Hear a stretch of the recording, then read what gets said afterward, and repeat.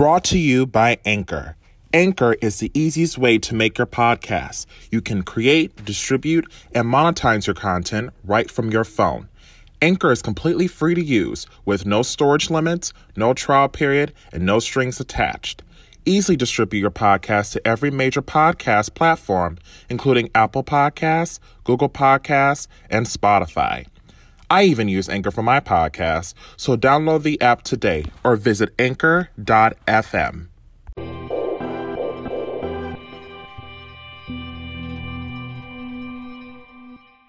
I have some good news. Bitch, they got these new tiramisu Oreos. Now you know tiramisu is like one of my favorite desserts. I gotta try these. Now all they need is a cheesecake Oreo and I'll be set. Yay! Ew, they had a Peeps Oreo? Who wants to eat that Welcome to the 3-Course Combo Podcast, where I serve you some hot topics in the food world. I am your host, Paul O. Mims. If you're a new listener, hello, welcome aboard. You can find this episode and other episodes on Spotify and Apple Podcasts. You can also find it on my website, mrpaulomims.com. So we are approaching the end of week 5 of the quarantine. And yes, we are all still going stir crazy. Now, today's episode is about a recent announcement that was announced by the Trump administration based on an economic council for restaurants. Now, this economic council was prepared in order to combat and to think of plans to reopen the economy, especially for the restaurant industry.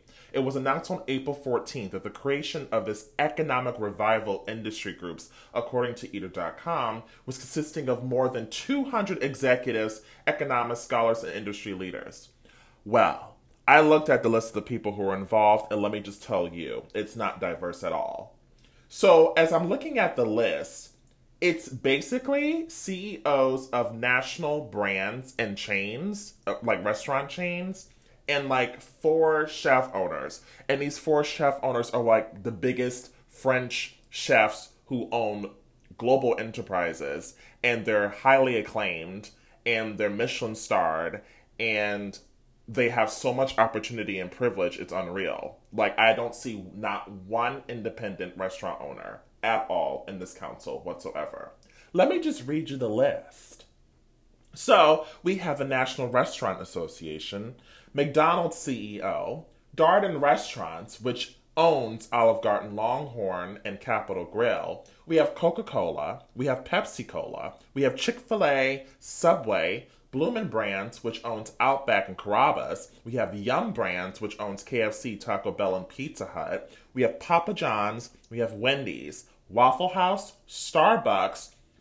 And remember those chefs I was telling you about? The chef owners, they thought, oh, we can just bring along. That would help out with the independent restaurants. They chose Wolfgang Puck, Thomas Keller, Jean-Georges Van der Richten, Daniel Boulud. And then they have an array of other big brands, including Kraft Foods and the National Association of Wholesaler Distributors.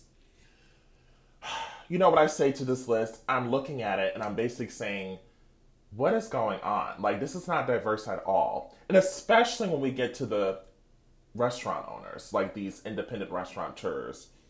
And Thomas Keller recently fired back at some criticizers who basically went off on him, basically saying like, oh, how dare you order this call with Trump and his administration? And he literally went off and was like, I'm not here for the haters and the criticizers. I'm trying to do the best I can to help the better good of the restaurant industry.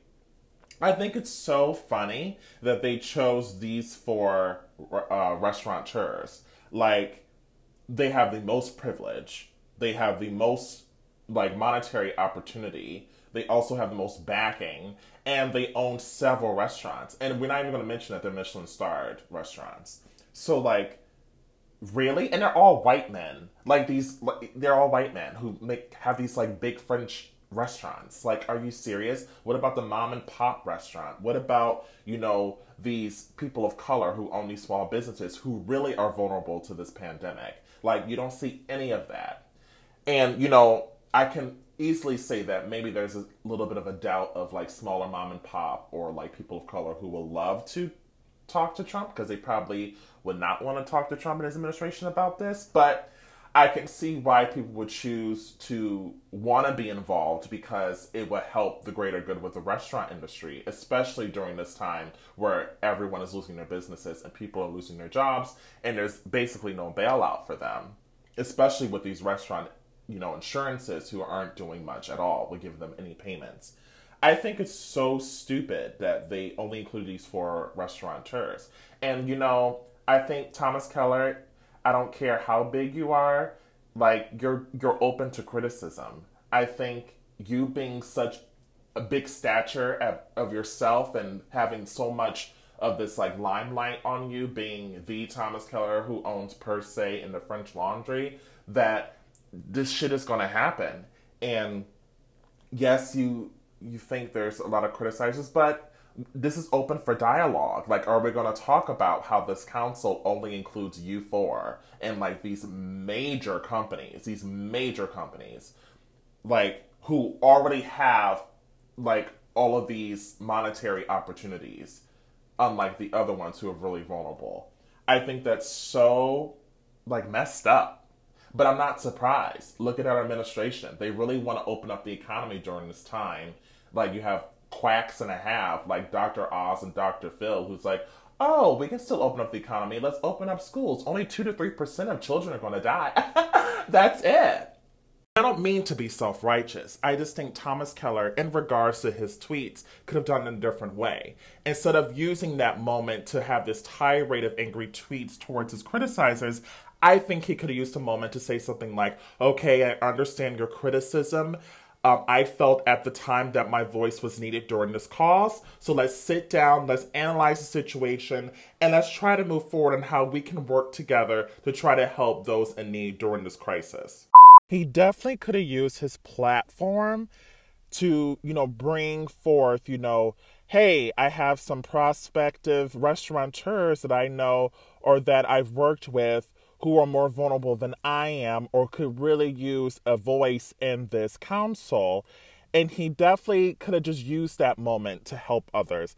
I just didn't expect Thomas and the three other chefs that were brought onto this council to be this tone deaf. And I understand you're one of some of the biggest chefs in the world, but, like, come on now, are you really this out of touch? Bon Appetit magazine is launching their frontline food trucks, which serves meals and snacks to 2 NYU hospitals in Manhattan and Brooklyn. Apparently, they're paying out of pocket for this opportunity for hospital workers to have a break from the craziness, according to their Twitter page.